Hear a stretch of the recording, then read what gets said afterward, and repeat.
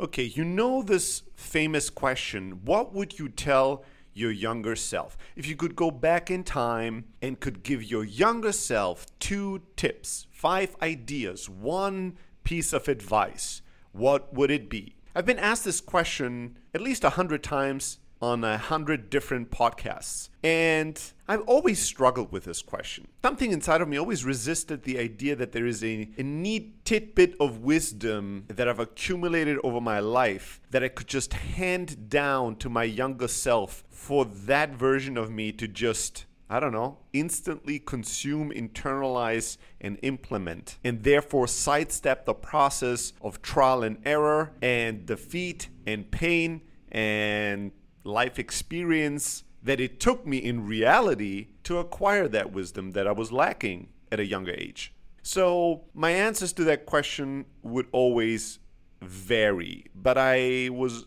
conflicted about them every single time. Until recently, I was on a podcast with a very good friend of mine, Alex, and he asked me that question, but slightly differently. He said, hey, in 2007, so 14 years ago, you, at that point, 23-year-old Stelly, went on a flight from Frankfurt to San Francisco to move to Silicon Valley and start your first tech startup and try to change the world. That was a monumental step for you. If you today, 38-year-old Stelly, could be on that flight, sit next to 23-year-old Stelly and give him advice, what kind of conversation would you have with your younger self? What would you tell your younger self? And I pondered the question and said what I truly believe, which is I don't think I would try to give myself any advice, because I'm pretty convinced that at that age, at that time in my life, at 23, I did the best I could. I had a lot of ideas back then that today I totally disagree with, and I've completely changed about. But at that point, I was not quite ready to know these things or to change. And I'm sure that if I, by some miracle, were sitting next to my younger self and was trying to tell 23-year-old Stelly, listen, I know you think that you have to work 16 hours a day, 7 days a week to be successful. I know that you think that you have to sacrifice your body, your friendships, your personal life, your emotional life, your spiritual life to reach the highest peaks of success. But let me tell you, young Stelly, chill the fuck out. You're awesome. You're ambitious. You're a hard worker. Yes, I want you to give it your all, but you can take a break, and you need a break. And also, all this shit isn't as important as you think. It's not as do or die. I'm pretty sure that 23-year-old Stelly would have thought, fuck that old guy. Fuck that old Stelly from the future that hasn't succeeded in the way that I want to succeed, and now is coming back here to tell me to adjust my approach. No. Fuck you. That would have been most likely what I would have thought at 23-year-old. I wasn't ready to learn certain lessons because I wasn't ready. When you're ready, the lessons are everywhere. And back then, I'd already started reading so much about entrepreneurship, about happiness, about the human psyche. I was studying hypnosis. I had already a good amount of life experience, and I could have picked up on some lessons that I decided not to pick up on because I wasn't ready for them yet. And so instead of going back in time trying to quote unquote save myself from some failures or some heartbreak or some mistakes, and try to saving myself from all these things and just handing myself the knowledge on a fortune cookie. Just do this. Your future self has figured it out. Just believe me. This isn't how learning and wisdom works. Instead of trying to do that, I think I would try to see the opportunity of getting to know my younger self as a massive blessing, a magical miracle, and I would have asked questions trying to learn from my younger self. Because we all think we remember who we were, but every day we live changes the past, right? As the future unfolds, as we grow, as we change, the glass through which we look at our past, the story we tell, the narrative is ever so slightly shifting and changing. And therefore, after 10 years, after 20 years, after 30 years, we have a very different vantage point at looking at ourselves. And I'm sure we do see a lot of truth, but we're also very far away, and maybe we've lost some of the sharpness. Maybe we now only have the outlines and we don't understand the color scheme anymore. And maybe with today's eyes, with today's wisdom, if we had time to spend with our younger self, fully open, curious, interested, maybe we would learn incredible things about ourselves and who we were. Maybe our younger selves could teach us some new lessons again, some lessons that we had learned that I had already known at 23 that I've forgotten by now at 38. I need to relearn. Let's not just look at our younger self as this lesser than who I am today. And let's shake off this idea that if we had only known some facts, if we had only gotten some better information, if somebody had only told us of the pitfalls we're going to step into in life, we could have saved ourselves from our struggles. Because that is what I believe today, at least for myself in my own life, a very naive way of looking at life. Now, obviously, I can't fly back. I can't go back in time and actually be on this 11-hour flight with me, although that would be dope. But what that inspired in me is to go, well, how about I try to get to know my younger self regardless if I can actually sit him next to me. So the first thing that I did is I'm very lucky in that on my second day arriving in Silicon Valley with no visa, with no home, with no friends, with no experience in doing anything in tech, with terrible, horrendous English-speaking skills. On my second day, I was interviewed for half an hour by, at that time, one of the biggest blogger in tech and in Silicon Valley, Scobleizer, Robert Scoble. He's now, he's somebody that the OGs of the internet and Silicon Valley will recognize. But today's, young founders might not know him at all. But I was interviewed because I had a happenstance run into him at a restaurant. I told him that I just arrived in Silicon Valley, bought a one-way ticket. I know nobody. I know nothing. I'm here to learn. He thought that was so endearing and cute. Then the next day he interviewed me. And thank God, what a blessing that interview was, because I still have it. Now, the first time I saw that recording, I hated every single second of it. I looked so dumb to my own eyes. I looked so goofy. My English was so horrible. I was just embarrassed about this interview. I hated that it existed. I mean, it's a 30-minute interview. I think the first time it took me hours to watch it till the end. I would hit play and 3 seconds later pause. And then I would need 30 minutes of a breather. When you watch a movie, you're embarrassed for people and you hit pause because you can't handle it.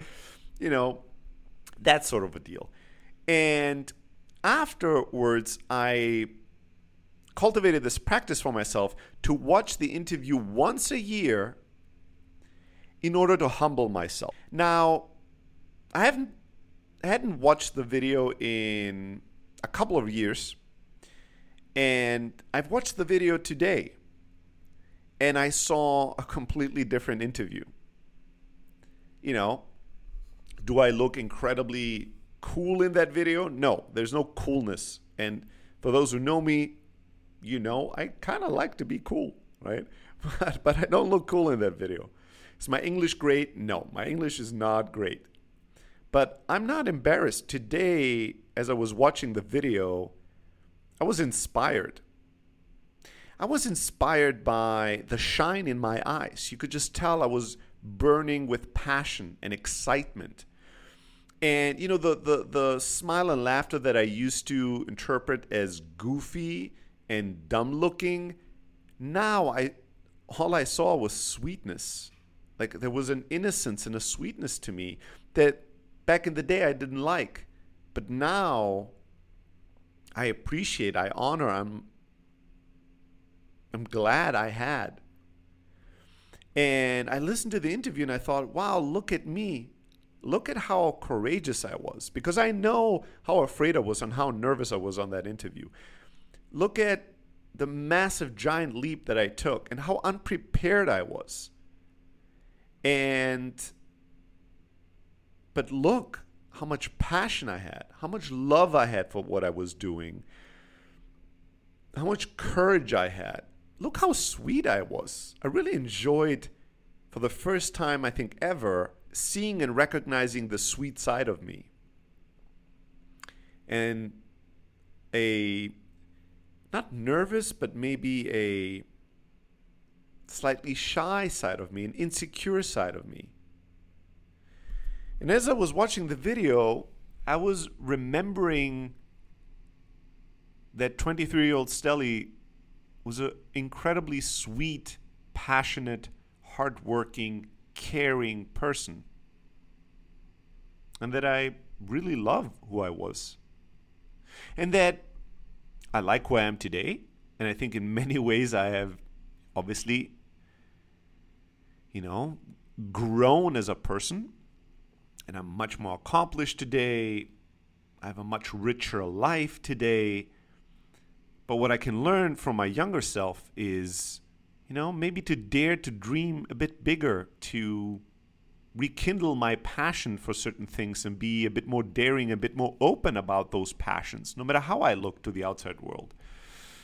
And watching that video inspired another question for me. Now, I know when you listen to this, you might be thinking, well, I don't have a 1 hour interview or half an hour interview by a famous blogger on my first day when I arrived in Silicon Valley, 14 years ago. Fair enough.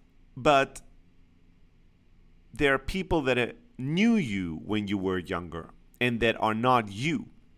So for me, what I'm doing next is, I called my mother and I asked her about how and who I was when I was a kid. Because I have a story that I tell to everybody, including myself, about who I was as a child. But I haven't asked my mother this question ever. And she never tells stories about me being younger. So I asked her today. And I learned some surprising, incredible new things. And now I'm thinking about my brothers, especially one of my brothers who was kind of living in the same room with me, and friends. And there's a list of about 7 people that I want to interview to learn more about who I was when I was younger. What stories I've forgotten, what things about myself I didn't recognize at the time. What has remained in their memory when they think of not just 23-year-old Stelly, but maybe 17-year-old Stelly, 12-year-old Stelly. There's a lot to relearn about who we were. We kind of just assume we know, but we don't. I don't, for sure. And I'm excited to learn.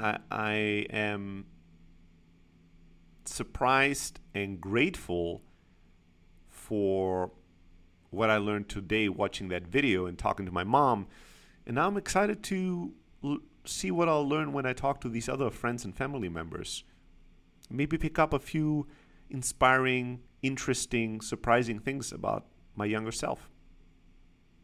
So I'm sure there's a lot we could teach our younger self and other people in our life that are younger than us.